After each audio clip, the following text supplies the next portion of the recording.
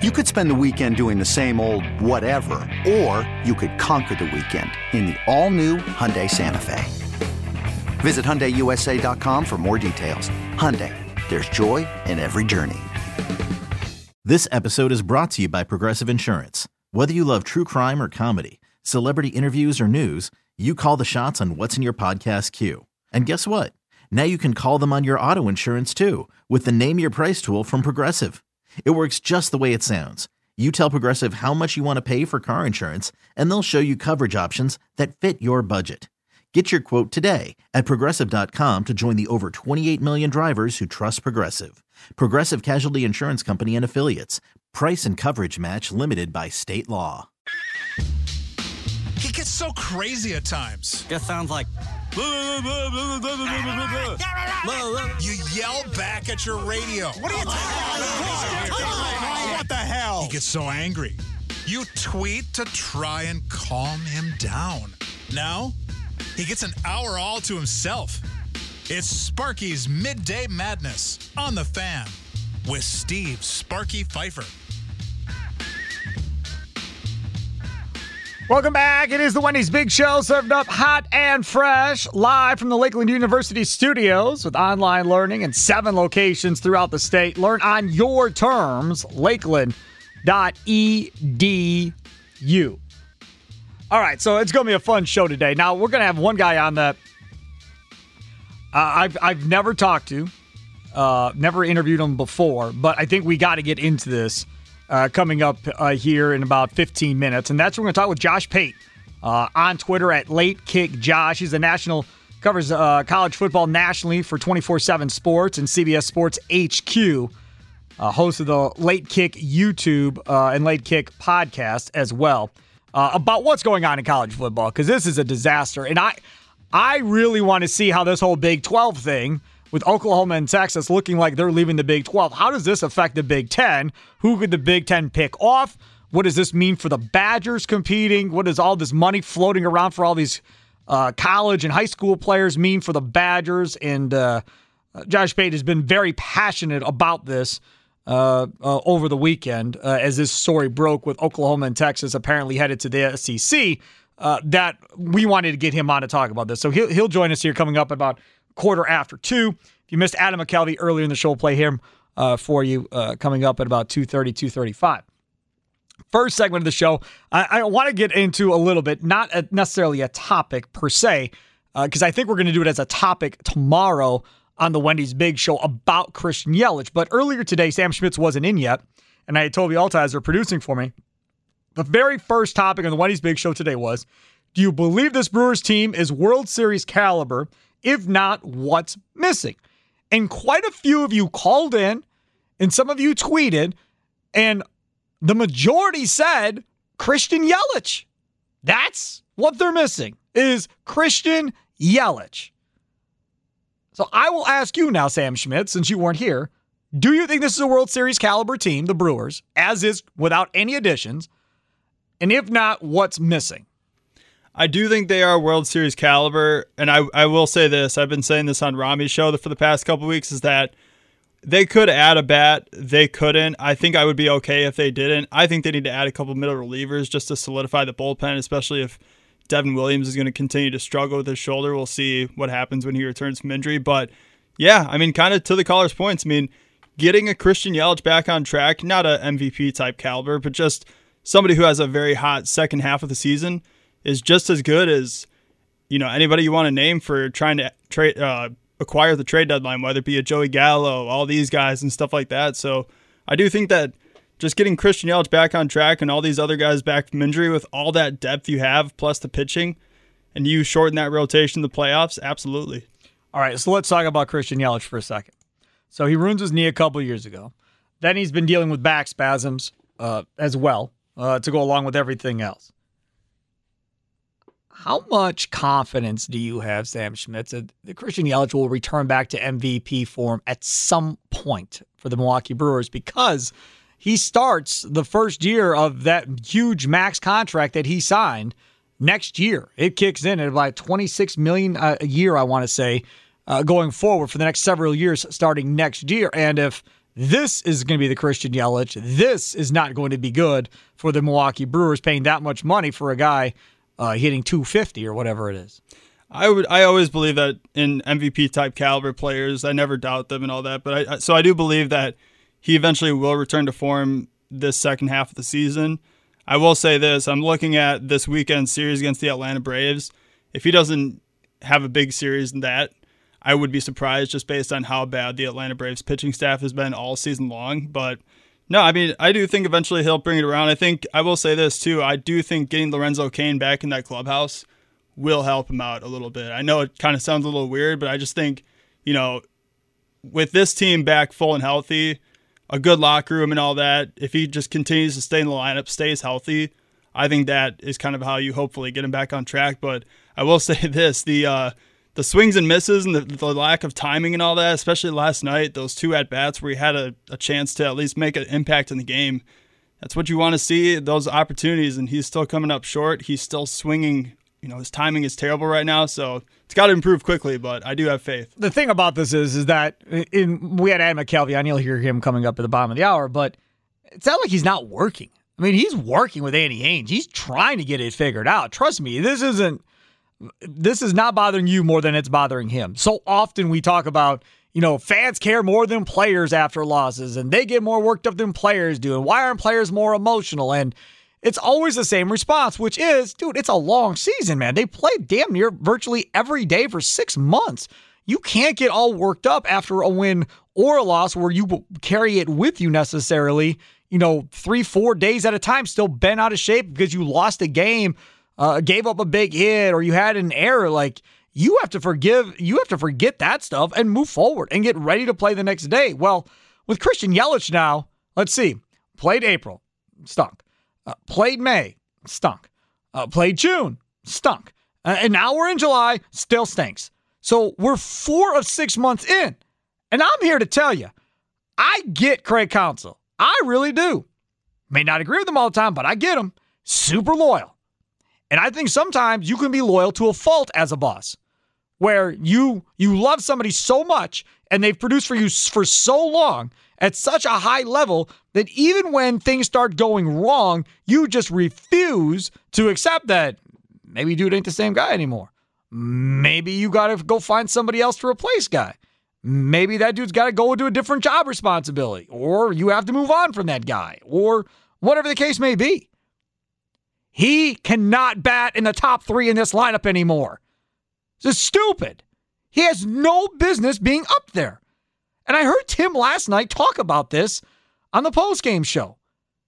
And Jeff Orlovsky, God bless him, I busted out laughing. And I don't know if anybody else heard it. But he went to Orlovsky, and Jeff Orlovsky goes, I'd bat him 10. Wouldn't even be in my lineup at this point. And I started laughing out loud because I didn't expect him to say 10. It was funny. But there's no way he should be batting 2 guys. He's got no business, or 3.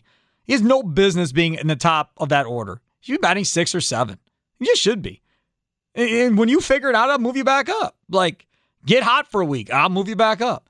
But he's not helping anything being up there. Because whoever's batting behind him doesn't even matter. Him batting behind somebody doesn't even matter. Part of the problem here is that he doesn't have anybody that puts the fear of God into a pitcher batting behind him. So that's part of it, right? So you can believe in protecting players or not in a baseball lineup. I do. I know others don't, but I do. I'm one of them that believes it. I believe if I have Prince Fielder behind Christian Yelich, he's going to get better pitches. I believe if I have Ryan Braun behind Christian Yelich, he's going to get better pitches. Because you don't want to pitch to the next guy with runners on base or whatever the case may be. So you're going to try and get that guy out. When Christian Yelich is Christian Yelich, he doesn't need anybody behind him. He doesn't need that stuff. He's good. He'll be the protector to somebody in front of him. He doesn't need to have somebody to protect him. Right now, he needs that. And there's nobody in this lineup that can give it to him. Tyrone Taylor's playing well. Rowdy Tellez is playing well. But nobody's scared about either one of those 2 guys. Yeah, they're hot. Whatever. Not scary. I'm just going to go at Christian Yelich because he's in a horrible funk. And that's the issue. So, again, if it's me, Tomorrow, down you go. Enough is enough, dude. You've given Yelich 4 months. 4 months to figure this out. 4 of 6 months you've given him. We're a week away. Sunday is August 1st. That's the home stretch. It's a home stretch. Trade deadline's Friday at 3. August 1st is Sunday. 2 months, and you're in the postseason. You lead your division. I'm not letting him bat at the top of the order anymore. You're coming down to 6 or 7. That you're falling back, and we're going to try something else. And he just has to understand that. Like, sorry to make you mad, but I've given you 4 months, and you're not getting any better. It's not like Yelich had a bad month, and then he figured it out. That's not what it is. He's stunk for a while now. Paul in Muskego, you're up on Sparky's Midday Madness here on the Fan. What's up, Paul? Hey, what's going on? I'm just curious. Who would you have hitting at the top of the order? Because Yelich isn't hitting for power and he's not hitting for average, but at least he's getting on base. Yeah, his on base is like 382. Pretty perfect. 382. It was 400 a week ago. I'm not saying he's an MVP form, but that's almost perfect for the number 2 spot. Yeah, Tyrone Taylor for me is the guy that I'm going to put up there until he cools off or comes back down to earth. I'm going to play Tyrone Taylor up there until he proves to me that he doesn't belong up there. I mean, Colton Wong stays where he is. I think Willy Adames stays where he is. And I think Tyrone Taylor is that guy that now you move up to that 2 spot and play there for the time being. And my apologies to Avi Garcia, but until Tyrone Taylor kind of cools off a little bit here because he had a big series, I'm going to play him up at 2. And I'll go another step farther. Narvaez in that cleanup spot, I'm fine with. I'm fine with Adames in the 2 spot. I have no issues there. I'm just going to play the hottest hitter, whoever that may be, of what's left, and I'll bat him behind Colton Wong. No, I mean, I see where you're coming from. I just disagree. Even as bad as Yelich has been relative to what we expect, this guy's still getting on base almost 4 times out of 10. You know, Let's see. Tyrone Taylor's a nice guy, but a nice player, but it's you know. Let's see here. I'm gonna look up. I'm gonna bring up his game log here for you. In the month of July, Christian Yelich is hitting .209 with a .329 on base percentage in the month of July. He has a .299 slugging percentage and a .329 on base percentage. Still want him up there at 2? Yeah, I do. I mean, we're talking about the whole year. It's a 385 on base percentage, 382. So, 329. I mean, you're just going from series or from like week to week. I'm going July 1st to July 25th. He has a .329 on base percentage. No, yes, I understand, but I'm saying Tyrone Taylor. It's not like he's got a long record of performing at a high level. You're absolutely correct. But this isn't the same Christian Yelich that we've seen either. Thanks for the call. That's just it. This isn't the same dude. If I saw any glimmer of this being the same dude, okay, I'll get down with you. His best month was April. That was his best month. 333 he hit for April with a .459 on base percentage. Then in May, he hit a .189 in the month of May with a .348 on base percentage. In June, he hit .241, and there's that .407 on base percentage. That's how that number climbed so quickly for his on base percentage. And then in July, right back in the tank to .209 and .329 on base percentage. You can't trust him up there. I mean, and your argument can be they have nobody better. Fine. That can be your argument. But I just don't see how you can continue to let him be up there if he's not doing the job. He has a sub-300 slugging percentage in the month of June, guys. At some point, you have to make a move just to see if it changes anything at this point. You don't know until you try. That's my point on it. You just don't know until you try. All right, coming up next, we're talking about this college football fiasco and try and figure out how the Big Ten could benefit from this and what it really means, really, at the end of the day, for college football. Josh Pate, national college football analyst for 24/7 Sports and CBS Sports HQ, joins us next here on Sparky's Midday Madness. Hiring for your small business? If you're not looking for professionals on LinkedIn, you're looking in the wrong place. That's like looking for your car keys in a fish tank.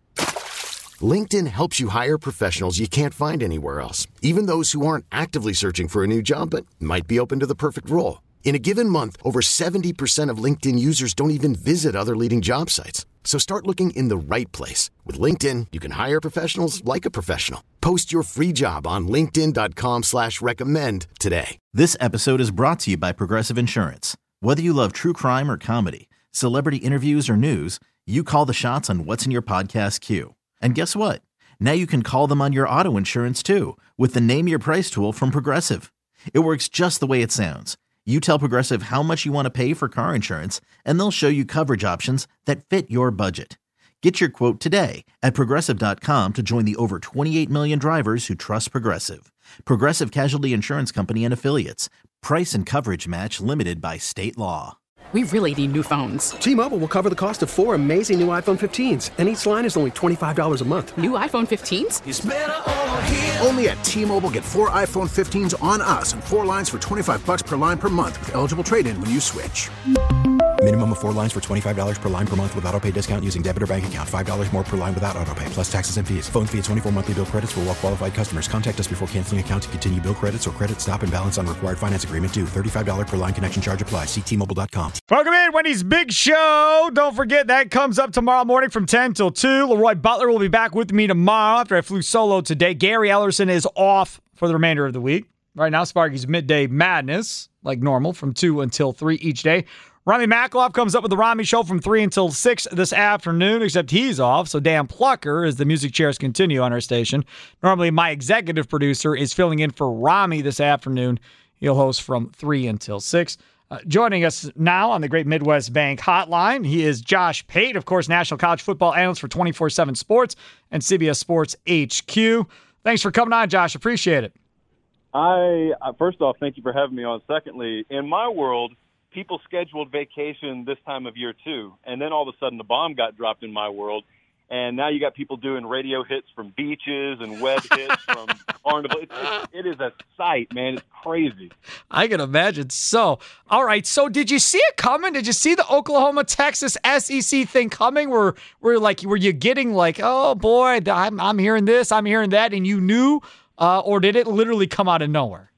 No. It came so out of nowhere that if you were to have had me on last week, or if I were to have gone on the biggest college football shows last week and said, I think Oklahoma and Texas are going to dominate SEC Media Day because I think they're going to go to the SEC, any host worth his salt would have immediately hung up on me. That's how crazy that sounds, but yet just 1 week later we're there. And listen, whether I knew about it or not is irrelevant to the fact that it seemed like even people as high as commissioner level in certain conferences also were blindsided by it, which, as you know, is very hard to pull off this day and age. No question. And the thing that I guess I'm a little confused by, Josh, in all of this is, like, Texas has more money than God. Like, why would Texas care, essentially, at this point, what conference they're in? It's not like they're all that in a bag of chips in football and are looking for a challenge.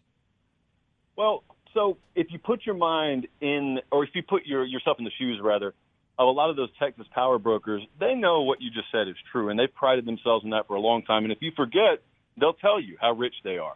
But they've also looked around, and they're under the impression, now I happen to take some disagreement with this, but they're under the impression that being in the Big 12 has neutered their recruiting and has softened their program to a certain extent. Now, I would suggest they just look up the road in Norman, Oklahoma, where recruiting is surging. It hasn't fallen off a bit, and they don't even have the advantage of residing in the state of Texas. But be that as it may, you asked for the reasoning. Well, the reasoning why they want to partner up with the SEC is because they saw Texas A&M make the move better part of a decade ago.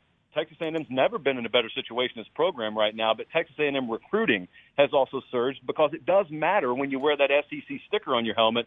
And so Texas, right or wrong, there are a lot of people associated with that program that believe that will solve the problem of inadequacy that they've had there for quite a while in the football field. By simply moving conferences. Okay, so they're going to go to the SEC, it appears, as of right now. What does that then mean for everybody else in the Big 12? Because I would assume there goes the conference, and these other conferences now will, pick and choose who they want.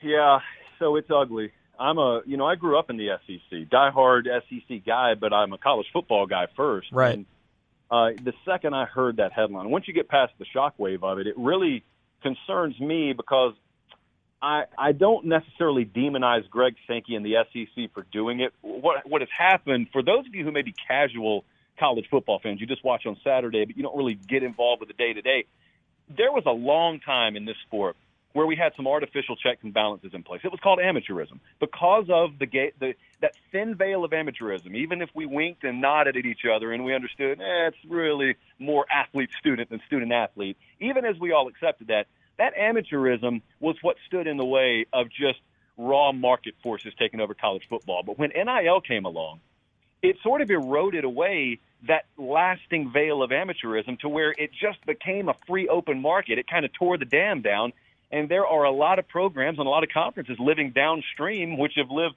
peacefully for a long time, that are going to get drowned. And it's not happening over the span of a few years. As you see, it's happening over the span of a few 48-hour periods in some cases, or a few days. I have no clue, unless you see some kind of West Coast merger, which I don't think it's in the best interest of the West Coast teams to do with the Big 12. Unless you see that, I don't know how the Big 12 doesn't just cease to exist as we know it, and perhaps even, get bitten apart by conferences like the AAC. Now, you want something wild. Imagine me telling you a month ago what is known as a G5 conference is going to be picking off the remains of a Power 5 conference. Yep. That's something real that people are talking about behind the scenes right now. So what does it mean for the Big Ten then? Talking with Josh Pate, National College Football Analyst at 24/7 Sports. Follow him on Twitter at LateKickJosh, as he also does a podcast as well, Late Kick YouTube and Late Kick Podcast. What does this mean for the Big Ten? Because I've already seen stories saying, well, Iowa State seems a natural fit. Well, Kansas seems a natural fit. Kansas, their new head coach, is a guy that won championships at UW-Whitewater here in Wisconsin. So that would be kind of cool, I guess. And from a basketball standpoint, both of those programs would help the Big Ten basketball-wise. It's really amazing how deep you get into the average conversation about this before the word basketball is even mentioned. I mean, mentioning secondary sports is just, it's so off the radar in the decision-making process right now, but you are right about that. But I'll tell you, it's a pivotal time for the Big Ten, and I think a lot of people up there, rightfully so, would say they're not in the best position leadership-wise to execute a lot of the moves that need to be made, but yet it is what it is right now.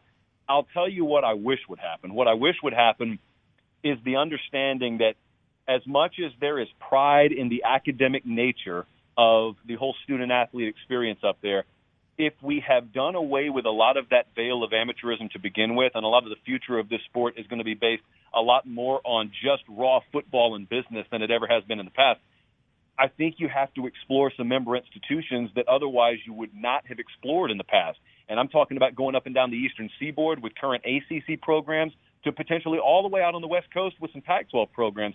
I know there's a lot of pushback in that neck of the woods because I know the prioritization is different there than it is in my neck of the woods in the SEC. I just simply ask this: who is the competition? What are they capable of relative to what we're capable of?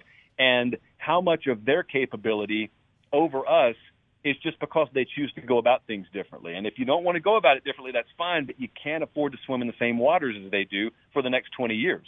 How much longer can Notre Dame survive the way they are? I think they can survive, man. Now, granted, I'm on the other side of the coin than most people when they make this argument, but I'll tell you what could force it tomorrow. What could force their hand tomorrow is if all of what we would call, for the moment anyway, the Power 5 conferences, they could force Notre Dame into a conference tomorrow if they want to. But the way to look at this is, why would the Big Ten participate in a vote that forces a conference affiliation for Notre Dame, knowing they're not guaranteed to get them? For all the Big Ten knows, they could participate in that vote, and then the Notre Dame Fighting Irish go to the ACC, which benefits them at the behest of the Big Ten. So you're not going to get consensus, I don't think, on that vote. And Notre Dame, as it stands now, certainly is not volunteering to go to a conference. And the question becomes, what does out-of-conference scheduling look like in the era of the Super Conference? If you have so many teams in your conference that you don't even schedule out-of-conference games, that's where the biggest rub for Notre Dame could come. But other than that, I think they can be okay on their own. How does the paying of athletes affect teams like Notre Dame or Northwestern or Wisconsin or some of these, or Stanford or some of these other schools? Do you think they can compete with some of these other bigger schools? Because Notre Dame's playing for national championships. Wisconsin, not so much. Stanford, not so much, or Northwestern. But Notre Dame is and has been in that conversation. Yeah, they are. And I think that one of the telltale signs that I was watching for with Notre Dame was how they handled the transfer portal. There are some programs out there. Clemson, for example, is a program that has just flat out said, we're not doing the transfer portal thing. Now, that's a decision. That's not implemented on them. That is a decision they made. I wondered, given the different academic standards at Notre Dame, if they would take a similar stance. Well, they didn't. Right off the bat, they took an offensive lineman from Marshall, and so I wonder, because it's an open-ended question you just asked, I don't know the end result of this, but I wonder if that may be a little telltale sign of how they're prepared to embrace this NIL era, maybe a little bit more than a historian would be led to believe. He is Josh Pate. Very, very good stuff. National college football analyst at 24/7 Sports, CBS Sports HQ as well. Check out him on YouTube, Late Kick, and the Late Kick podcast as well. Josh, thanks so much for coming on. Follow him on Twitter at Late Kick Josh. Appreciate it, man. Look forward to getting you on during the football season. All right, brother. I appreciate it. Take care. There he is, Josh Pate, here on the Great Midwest Bank Hotline. If applying for a home renovation loan as you're feeling anxious, breathe. Let Great Midwest Bank help you experience a state of banquility. Get started at greatmidwestbank.com. That was a lot of fun. Plucker is over there. Come over here for a second. I want to get Plucker's take on this before we go back to Adam McKelvey, because I haven't really heard Dan Plucker's take, and Plucker is coming up, and he's going to be filling in for Rami Makloff today from 3 until 6. Texas and Oklahoma look like they're headed for the SEC. We don't know what this means for the Big Ten one way or the other. Speculation is Iowa State and Kansas possibly coming to the Big Ten at some point. Josh Pate was very, very good there. What did you make of this? Because you're a huge, huge college sports guy. Yeah, I love college sports. Right. I mean, we were going to talk about this today on the Rami Show, and then the whole Aaron Rodgers stuff happened, so that's kind of taken over everything. Mm-hmm. But honestly, this is an opportunity for the Big Ten to add some major programs, and Oklahoma State is another team that's been rumored to the Big Ten as well. I don't see how had a phone call there. Also, they've had a good football program over the last couple of seasons, which is something that Kansas can't say. That's where all the money is made. The only thing I don't know, now again, this is unfair. This probably could be said about Iowa State too. I just don't know academically, do they fit into what the Big Ten is? Yeah, that's my question. It's called AAU accreditation, I believe, is what it's called, and I don't think Oklahoma State is accredited, where Kansas and Iowa State both are. Correct. And so, rumor has that the Big Ten won't be accepting schools that are not accredited by AAU, which I think is a mistake when it comes to the revenue that they're missing out on. Because what's happening here, and what this is a start of, is super conferences in college football. Oh, we were already there. We were at a Power 5, so now we're going to be at a Super 3. It's going to get even worse than that. Yeah. At some point in the next 10, 15 years, there's going to be one college football conference that is just so far and beyond the rest. It's going to have like 20 to 30-ish teams, and it's going to be all the heavy hitters. It's going to be the Power 5 teams that are at the top of the Power 5 conferences. It's going to be the Michigans, Ohio States, Florida States, Alabamas of the world. It's basically going to be a cut above the rest, and then everybody else on the outside looking in with no hope. That's just what this is going to turn into, because it's not good. Because for the average fan, the average fan, it's not good. For those lesser programs, it's not good. And Wisconsin is probably a borderline program for athletics. Like they're teetering right on that line of being in that group of 20 to 30 best teams in college football. I don't know. I mean, I think if we compare where Wisconsin has been football-wise over the last 15 to 20 years, they're better than Michigan. I think if we compare basketball, they're better than Michigan. It's not all about talent. It is about what is going to bring in money. For sure. So, from that standpoint, right? They don't have the tradition of being good in the 70s and 80s. Right. To me, that's moronic to say, well, they were good in the 80s, so let's go with them. Right. But that is what it is. I don't disagree with you that Wisconsin will get screwed. And the hope will be maybe Michigan will be good before we die again. And again, basketball, Juwan Howard turned it around. Football, I don't know. I don't know if Jim Harbaugh ever will. But that's where we're heading. We're heading to a super conference in college football in the very near-ish future. And it's going to be it's going to be bad for the sport, because then there are going to be teams like UCF that go undefeated and obliterate everybody. And they're going to be like, well, why aren't we getting noticed? And we've seen that already. Yeah, exactly. And they already don't get respect. And that's going to get even worse, because the cream of the crop is only going to pick those top schools, and they're only going to pick champions from those top schools. What I would be interested in seeing is if that were to happen, like you're saying, and it could, So you have your top 20. They have their own playoffs, their own championship. And then the rest of the schools all play for another championship, a whole other thing. I would be interested in seeing how TV ratings look side by side, because the majority of the country will not have any play in those 20 schools. Majority of the country will not care. We're not in your conference. We don't compete against you. We don't care about you, but we do care about everybody else. Which one will have the higher TV numbers? Which one will have, because the alumni of Alabama, like you said, Michigan, Ohio State, Notre Dame, they're all over the freaking place. Right. I mean, they just multiply. So they're going to have big numbers. Can this other faction of college football compete with that from a TV standpoint? And the thing is, too, is when we get to that point where there is a super conference in college football or in college sports, what's saying they have to stay involved with the NCAA? Nothing. That's another thing. They can just get up and do their own thing. So it'll be so easy for them to just say, at that point, especially if the NCAA isn't allowing them to pay their players, they're just going to be like, guys, we're going to leave and we're going to make a bunch of money and we're going to give the players everything that they want, money, whatever else that they need, and we won't have a governing body that's going to be taking money from us, and we'll still make buttloads of money in the process. That is where we're headed in college sports. I believe you are correct. He is Dan Plucker. Catch him coming up today on the Rami Show at 3 o'clock. Coming up next, we had a conversation with Adam McKelvey on the Wendy's Big Show. We meaning me, because I hosted the show solo today. We'll play that back for you coming up next here on Sparky's Midday Madness. You could spend the weekend doing the same old whatever, or you could conquer the weekend in the all-new Hyundai Santa Fe. Visit HyundaiUSA.com for more details. Hyundai, there's joy in every journey. After the end of a good fight, you deserve an ice-cold reward. Modelo is the mark of a fighter. You've earned this rich golden lager with a crisp, refreshing taste. Because you know, the bigger the fight, the better the reward.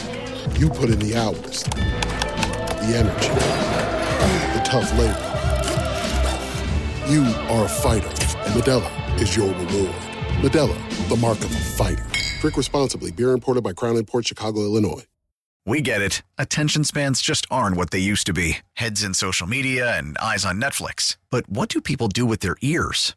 Well, for one, they're listening to audio. Americans spend 4.4 hours with audio every day. Oh, and you want the proof? Well, you just sat through this ad that's now approaching 30 seconds. What could you say to a potential customer in 30 seconds? Let Odyssey put together a media plan tailor-made for your unique marketing needs. Advertise with Odyssey. Visit ads.odyssey.com.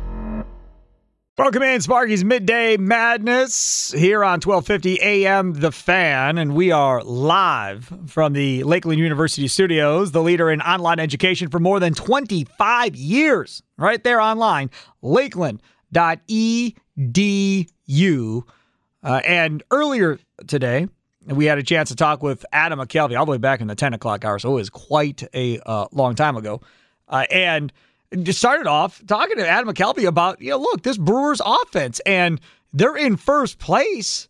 They're 16 games over 500, and, you're doing it with guys like Tyrone Taylor and Rowdy Tellez, and doing it despite the fact that Christian Yelich really has been a no-show to this point. And in the beginning of the year, if you would have said that these guys would have been factors, we would have said, yeah, no chance. But it's one of those years where guys that you don't expect to step up are stepping up. Yeah, well, that's the Doug Melvin theory, is that to be a really good team, to be a contender, you just absolutely need to have something really good come from somebody you had no idea was going to happen for. I mean, obviously, in Brewers history, Nyjer Morgan is kind of the poster boy for that. Yep. And, who knows who it'll be in the end this year. But Tyrone Taylor is a contender because with Lorenzo Cain battling all these leg issues and Jackie Bradley Jr. not hitting, Taylor has had an opportunity, and he's really capitalized on it. So credit him. And, who knows what the rest of the season looks like for him in terms of regular playing time with Cain coming back. But, I mean, Tyrone Taylor is now definitely a part of the Brewers picture for the next however many years. Yeah, and I think that's fair at this point. We asked the question earlier before you came on, do you think this is a World Series caliber team? If not, what do they need? And it's not close. I mean, we only did it for 30 minutes, but it's not close. Everybody pretty much saying they need their left fielder back to being their left fielder and being that MVP-type player in Christian Yelich. And I think really for the first time, people are starting to get frustrated.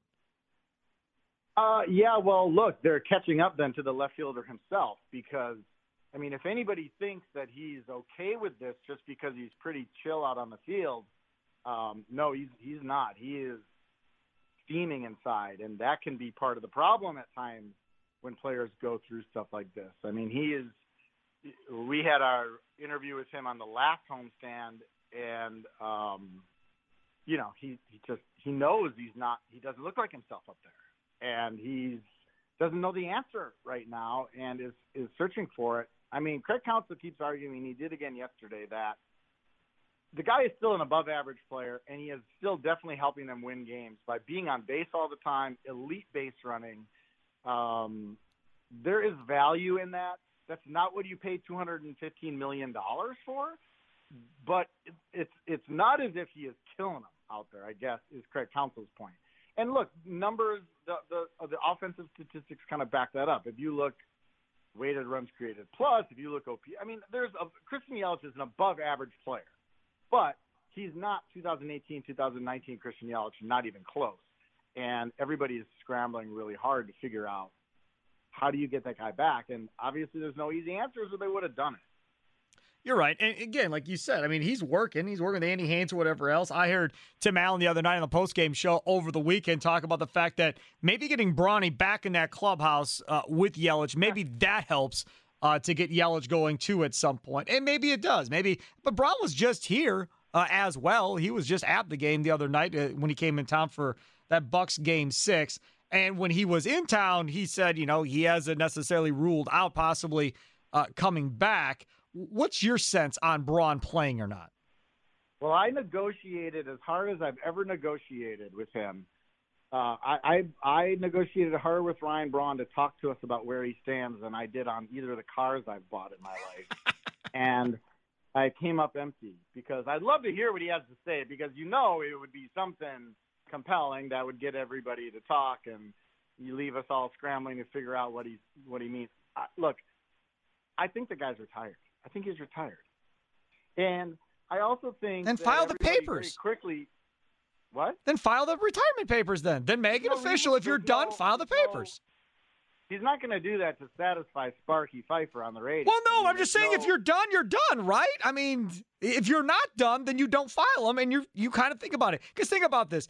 If he comes back in the middle of August, he just has to be on the roster by September 1st, right, to be playoff eligible? So if he comes back in the middle of August, that still gives him 6 weeks to be ready for the playoffs. He doesn't have to play every day. They really just need him for the clutch bat that hopefully he can bring to him in the postseason. He can play a little first if need be. He's more of an outfielder, obviously. Can be a huge pinch hit bat in the postseason as well. I think morale-wise, he brings a little something when he walks back in that clubhouse, too, for the stretch run. Fresh legs. I think it's perfect. He doesn't get a lot of wear and tear on his body, and then he can be done again if he wants after the postseason, and he gets fans on the way out, which he didn't get last year. Well, and the other thing is we've all seen him roll out of bed in spring training and start hitting 500. Yep. That's spring training. So he is the kind of guy who can do it quickly in his past. I'm just telling you what I think personally because, look, I haven't talked to him now for quite a while. I think he's retired. I think he's really happy with his family. I think he lives in Malibu. He has like a dream life at this point. I have no idea how much hitting he's doing. It's not that easy to go from like no baseball activity to all of a sudden playing Major League Baseball. I also think everybody has very quickly forgotten the frustration when he would have the back stuff and he wouldn't be available and it would put him in kind of a roster crunch. And they're remembering all the good. They're remembering, home runs down the stretch in 08 and 11, and they're forgetting all those days where it was frustrating. So I'm just telling you, I'm betting the no. We actually have a press box bet. I'm betting the no. Others are betting the yes. So for me, it's for his back issues. He doesn't have to play every day. He can play 3 days a week for all I care. I don't really care how much he plays. I want him for the postseason. For me, it's about the playoffs because we know in big moments in the playoffs we've seen what he can do. So we just have to get him there healthy, get him his at-bats that he needs to be ready and feeling comfortable, and then go. But again, who knows? Only Ryan Braun knows. All right. Well, the other thing I would say is if there were the DH in the National League this year, I would be definitely betting the yes hard. Really? Because then there would be an extra spot for a hitter too. But one thing, Craig Counsell pointed this out the other day as far as how they're going to get Tyrone Taylor at bats once they get Lorenzo Cain back. They do have like 9 or 10 DH games on their remaining 62 games. They've got 3 AL interleague series, so that's a little interesting, I guess. But I wish I could tell you. If I knew the answer, I would definitely be writing about it, because it is pretty fascinating to have this franchise legend sitting out there keeping everybody guessing. Yeah, Packers know that feeling. Let's also talk about guys coming back from injury here. Cain is probably the closest, I'm guessing, right? Yeah, Tuesday. That's good. So that's tomorrow. Tomorrow night, exactly. I mean, unless something happened that we don't know about yet yesterday in Nashville. But he got 2.5 weeks on rehab, and they really are hopeful that those lower leg issues are behind him. And, you know, look, he worked out in the off season. He did not play last season, and it shows you how tough the grind of this game is. And this is a player who's 30-some years old and, relies on his legs and moving around, and he's not been able to do it this year. And you talk about frustration. He's also very high on the frustration list, and I would say very motivated to come in and make something of these remaining 2 months. So, to me, he's a big boost. Talk about, you're talking about Ryan Braun giving the clubhouse a boost. I don't know that there's a bigger clubhouse boost in baseball than getting Lorenzo Cain back in there in terms of what the other guys think about him and the way he carries himself and the way he plays in center field. So that's a big get because, like I said, Jackie Bradley he's given you the defense. He's come up with some hits lately, but he did. Yep. Nothing like what the track record says, that you should have got from him this year.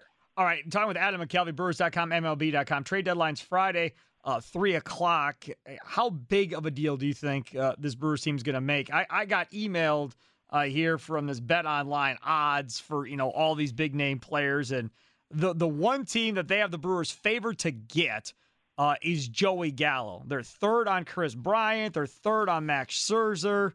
They're third on Trevor Story. So clearly the bettors are thinking that the Brewers are going to do something significant here. What does Adam McCalvy think? I would bet based on David Stern's track record. Now, he got Mike Moustakas one year. That was a pretty big get. Yep. But David Stern often gets these under-the-radar type acquisitions, and everybody on your radio program goes absolutely crazy because they got, who the hell is Drew Pomeranz, failed prospect, failed starter. This is ridiculous. And he ends up being one of the best gets of that deadline and really helped them win every game in the second half. So I predict, I'm just going off the history, I predicted something like that. To me, they have obvious needs in the bullpen after trading guys away to get Willy Adames and Rowdy Tellez. They have an obvious need for a right-handed hitting first baseman, which just makes me think they're going to do something completely different and throw us all off track because that's what David Stearns always does. He always makes some move that you see it at first and you go, wait, that can't be right. And then it is the move, and they move guys around and they make it work, and they make the playoffs. So it is a really, really hard team to predict. But if I had to predict, I go multiple bullpen moves and right-handed hitting first baseman. Yeah, I don't. So that doesn't help you with Joey Gallo. No, because again, I said this before you came on. Like, I don't want the catch the lightning in the bottle. I don't want, and again, Willy Adames worked out, but I don't want look at his home and road splits. They're really good on the road. It'll be like Willie. I don't want to go through that. I want a proven guy that's going to come in. You put him in the middle of the order, and we go. Like, that's what I want. If we're talking about winning a damn World Series and having a parade like the Bucs did, that's what I want out of this. Bullpen arms are fine. If you want to add a bullpen arm, cool, fine with it. But this leads to my next question. Peralta, we're facing this innings thing with. So now we got him tandemmed up with Adrian Hauser. I'm not sure how long this is going to go, but is this a possibility where he ends up in the bullpen come the playoffs and they trade for a starter instead at the deadline? No. And Freddie Peralta's next start will be full go again. This was just a mid-season breather. So we're not going to see this again, you don't think? I don't think so, no. Oh, good. Okay. I do think when they get back into the long stretches of games, they'll go back to using Lauer as a sixth guy, or Hauser, whoever you want to call it. But I think they'll use six guys and keep doing rest. And then at some point you start to get into a five-man rotation. But, look, the whole idea with that is right now they have 3 of the top 6 qualified ERAs in baseball. Right. And that is exceptionally rare, especially exceptionally rare for the Brewers. The idea is to have those guys look like they do right now on October 5th, 4th, or whatever it is. And if they do, the Brewers are an incredibly dangerous team in the postseason, regardless of Christian Yelich, if he's an on-base guy or if he's back to slugging. So that has dominated their thinking with the pitching staff. So, look, there is room to add a starter for sure, because depth is always good, and they've never been afraid to trade to bolster an area that's already a strength. So I would definitely not rule out adding a starter. But I think those big 3 starters are the key to the whole thing for this team and how far they're able to go. He is Adam McKelvey. Follow him online on Twitter at Adam McKelvey. Adam, thanks so much, man. Enjoy all your stuff at Brewers.com, MLB.com. I wish you did more candy tweets, but other than that, I'm good. I'll keep that under consideration. There should be like a candy of the week or something. Oh, that's a good idea. There's like a lot of us that all the same candies over and over. Right, exactly. So everybody likes to try something new, and you are kind of all over that beat. So I'll give you one on the road trip. I made a half nuts run last week, so I have some that I usually don't have. Oh, well, there you go. Perfect. Like they do road eats. Eric Name does road eats or whatever on the Bucks when they go on the road. You could have some clever hashtag for your candy takes. I'll come up with something. I'll start that this week. I like it. All right, very good. Take care. There's Adam McKelvey, joined us earlier on the Schneider Orange Hotline during the Wendy's Big Show. All of his great work, Brewers.com, MLB.com. I'd love to tell you there's no more Aaron Rodgers news while that was going on, but I'm wrong.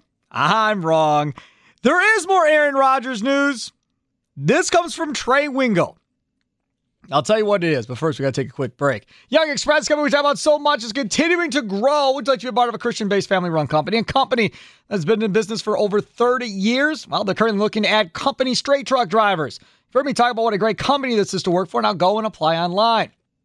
This is what you need to have requirements to be a company straight truck driver at my guys, Young Express. Minimum 1-year continuous straight truck driving experience, familiarity with DOT regulations, clean background, and driving record.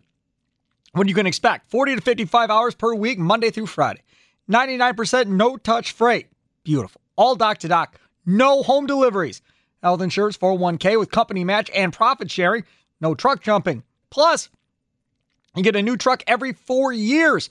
Personal days and vacation days. Apply for the position at youngexpress.com. That's J-U-N-G express.com. Young Express. Success drives them. Stay tuned. Apparently, Aaron Rodgers has a demand in order to show up at camp. According to one report, we'll tell you what it is next. All right, so apparently there's more than I even realized, because as soon as I turned the microphone off, immediately Sam Schmitz and Dan Plucker said, you did see Adam Schefter's stuff. Apparently not. So this is what I've got. I've got Trey Wingo on Twitter about a half hour ago saying that he'll come to camp if the Green Bay Packers, he being Rodgers, will come to camp if the Packers trade for Randall Cobb to bring him back to Green Bay. If that happens, he'll come back and he'll be in camp with the Packers and so forth. So that's what I had on Trey Wingo. To that, I quote tweeted, said this is really so stupid if this is true on Rodgers' part. They just drafted the younger version of the dude in Amari Rodgers. They just drafted that guy right there. So I'm going to have 2 of these short guys running around. Oh, my God. Okay, fine. So that was stupid. Now, again, I don't know if it's true, but that's Wingo, Trey Wingo. Credited guy, right? Blue check mark, all that fun stuff. Been around forever. He's got sources. Fine. I thought that was the dumbest thing I was going to hear. Okay, so now Dan Plucker, what do you got from Adam Schefter? Plucker hosting for Rami coming up 3-6. So Schefter says Packers are offering concessions and are close to an agreement that would bring Rodgers back to Green Bay for at least this season. He goes on to say that over the past weekend, the two sides were able to reach mutually agreed upon terms that are close to convincing Aaron Rodgers to abandon plans that he had to skip training camp and instead return for it. The concessions do not include more money. And in the most recent tweet, the new agreement, once finalized, would help set up Aaron Rodgers' departure from Green Bay after this season. So it is the last dance scenario, just like he alluded to on social media the other day. Like I brought up on our show like a month or so ago, and everybody told me I was crazy. This doesn't happen in the NFL like a last dance scenario like in Chicago with the Bulls. But, so a couple things. One, going back now to Silver's tweet earlier this morning, remember, formerly NFL Network, saying maybe they lop off the last couple of years of his contract and he walks as a free agent and they get nothing in return. To which I said they should fire everybody. Murphy should be fired. Gutekunst should be fired. Ball should be fired. They all should be fired. If this dude walks for nothing in return, all of them should be fired. Every one of them. I don't care if Murphy built the damn Packer district or whatever they call it. I don't care if Goody drafted Jordan Love. They're all gone. The only one I keep is LaFleur. Everybody else is gone. I bring in, who's the guy that's, I can see him. The guy that's up there that's expected to replace Murphy. His uncle ran the Niners. Oh, my God, I can't think of his name. Sorry, I don't know the annals of the Packers organization. I got to figure, I can't. Oh, what's his name? I can see him. I can see him standing in front of me, brown hair. Anyways, so that guy, if I can ever think of his name, he should move in to replace Murphy. Boom, there's your president. Let him hire a new GM, whoever that is, and move forward. There is no reason to let this happen. Now, if the terms of agreement here is Rodgers goes, you trade me after the season, Super Bowl or not, and it's to one of these 5 teams. Done. Done. If that's what it is, good job. Good job by everybody involved. Like, good job by the Packers getting 1 year to buy Jordan Love time. Good. Good job by Rodgers not doing something stupid. So that's good. And everybody wins. You get to go to one of your 5 teams you want to go to. Packers get to have a bidding war and go to the 5 teams. If you're on this email, Aaron Rodgers wants to play for you. Highest offer wins. Let's go. That's how it plays after the season's done. And that's it. So, it's the Raiders, it's the Broncos, the Niners, whoever it is on the line, right? So if the Niners want to offer up Trey Lance and whatever, fine. If the Broncos want to offer up 100 picks and a couple defensive players, fine. Highest bidder wins, and that's how this plays out. So we have more from Schefter. He says the 2023 year in Aaron Rodgers' contract, the last one in his current deal, would be voided with no tags allowed in the future. So not 1 year left. 22. So he would still have 1 year left. So they would have to trade him with 1 year remaining. So the Packers would agree to review the Aaron Rodgers situation at the end of this season, Schefter says, per sources. So basically, the last year is off the contract, it's done. So now he's got 1 year left after 2022. So the Packers would, hypothetically speaking, trade him. He'd have to play for that team for a year. But that screws their trade leverage. No team can tag him. They can try to agree with a new contract with him, but no team can tag him, and he can go and do whatever he wants. So essentially, it would be a rental for 1 year. It's a 1 year rental of one of the best players in the history of football. But you still screw the Packers' leverage. Not necessarily, because you would have had him for 2 years with the ability to franchise tag him. So you could have had him for 4 years, legitimately, whoever trades for him. Now you get him for only 1 year, and if he doesn't want to be there and sign an extension, he's out. So you're not going to give up as much. But at the same time, if he's going to one of the organizations that he wants to go to, then of course they're going to have the leverage of saying, well, we know that Rodgers would stick with you long term.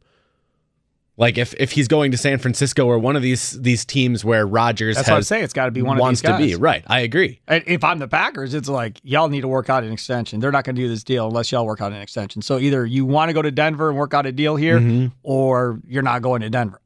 This puts the Packers in a bad situation. And again, so tell me this. If I'm Green Bay and I say, I'm not lopping up your final year, I'm not giving you this.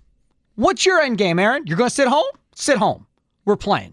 That's it. Done. Then sit home. I don't really care. Sit home, retire. And I'm still going to trade you after the season, regardless if you sit home or not. Like, I don't understand. How did he win this deal? Like, how did he get leverage? That's what I don't understand. Like, there's no reason for him to have leverage. If the Packers suck with Jordan Love, you get a bunch of high draft picks, and you have the ability to still trade Aaron Rodgers to get more high draft picks. So you're still in a situation where you come out on top. Now you're going, okay, well, we're going to play it out with Rodgers, cross our fingers we can win a Super Bowl, right? Hope this works, because y'all go and lose in the playoffs again. It's going to be like every other year. And then if you don't win the Super Bowl, now you're going to review, quote, the situation and see if Rodgers wants to stay or not. I rather would have just said, I'm trading you at the end of the year. Like, Super Bowl or not, I'm not changing your contract. I'll trade you, give me your teams, and you're gone at the end of the year. Go ahead and make it public. I don't care. But that's how this is playing out. I never would have agreed to what they agreed to. I mean, it's better than lopping off both ears, I guess.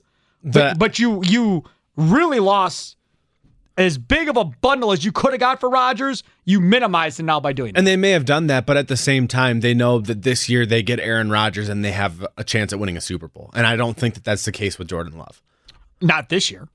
No. Well, and even next year, the year after that. Like, what they have with Aaron Rodgers, they're guaranteeing, at least for next season, that they'll have Devontae back, because Devontae will come and play with Aaron for one more year. He's already said that he's not missing out on any money. This year he's playing. Right. So I'm saying for this year, that, they can franchise tag him if they want. Right. But I'm saying for this year and this year alone, the Packers know that they have a chance of winning a Super Bowl. Sure. And that apparently was enough for them to say that they would get rid of the last year of Aaron Rodgers' deal and maybe lose draft capital in the future because of it. Yeah, you're screwing yourself on the trade market. There ain't no question about that. You've done that good. All right. And now the Trey Wingo thing, we don't know. Schefter hasn't said anything about the Randall Cobb. Well, and maybe that's a part of these concessions or whatever. It's you get me Randall Cobb and take off the last year of my contract and I'll come back. And if I have Randall Cobb and I'm a GM and I see that tweet by Trey Wingo, I think I want like a second. I'm thinking a second would be good. Because if you don't give it to me, it doesn't look like Aaron's coming. So how about a second-round pick for Randall Cobb, which is highway robbery. But it looks like you have to give Randall Cobb based on what I saw, so you're going to give me a lot. Yeah. I mean, I'm not buying it 100%, but we'll see, I guess, when this thing all unfolds. There's still so much out there in question. I have no idea what's going on. Like, so sick of this. I was just telling you, Sparky, I don't know what I'm doing in the first hour of my show here. Like, I'm talking about this, but I don't know what I'm going to talk about because, like, this is crazy. Like, I don't know what's coming next. You can't predict what's coming next because nobody knows what's going on, and neither side is willing to say anything about it, just like it's been for the last 3 months. So it's incredibly frustrating to all of us because we wish we could bring the best takes and be right every single time with all of this stuff, but it's impossible to do that with what's happening right now. Literally. David Dunn representing Carson Palmer. He retired. They had Andy Dalton. Andy Dalton played. They traded him at the trade deadline, right? So let Aaron Rodgers retire, trade him at the draft next year, and be done with it. That's all that would have had to happen here. Fine. We'll see. See what happens. I hope they win a Super Bowl. I do. Because then, if you think he had leverage before, if he wins a Super Bowl, you imagine how much leverage he's going to have at that point? Way too If he much. wins a Super Bowl? Oh, my God. Again. Okay. Coming up next, he is Dan Plucker. He has no idea what he's talking about. Do you have any guests coming up? Yeah, Andy Herman from the Pack-A-Day podcast will join us at 4:30. Very good. He had a funny tweet earlier about Aaron Rodgers is definitely not coming back, about being dead officially at like 11:50 this morning or whatever. When the Trey Wingo tweet, which, by the way, happened to come out after the shareholder meeting ended. That's when it came out that it looked like he's going to play. Right? It ended, and boom, there came the tweet. So they, meaning Rodgers camp, didn't want Wingo putting this out. Not Wingo. Rappaport putting it out there until after they were squirming at the shareholders meeting. Mm-hmm. Okay, that's good. Now you can put it out there, and we'll let him off the hook. So mad at Aaron Rodgers. All right, take a quick time. I'll come back. Dan Plucker up next, filling in for Rami Makloff here on 1250 AM, The Fan. This episode is brought to you by Progressive Insurance. Whether you love true crime or comedy, celebrity interviews or news, you call the shots on what's in your podcast queue. And guess what? Now you can call them on your auto insurance too with the Name Your Price tool from Progressive. It works just the way it sounds. You tell Progressive how much you want to pay for car insurance, and they'll show you coverage options that fit your budget. Get your quote today at Progressive.com to join the over 28 million drivers who trust Progressive. Progressive Casualty Insurance Company and Affiliates. Price and coverage match limited by state law. T-Mobile has invested billions to light up America's largest 5G network, from big cities to small towns, including right here in yours. And great coverage is just the beginning. Right now, families and small businesses can save up to 20% versus AT&T and Verizon when they switch. Visit your local T-Mobile store today.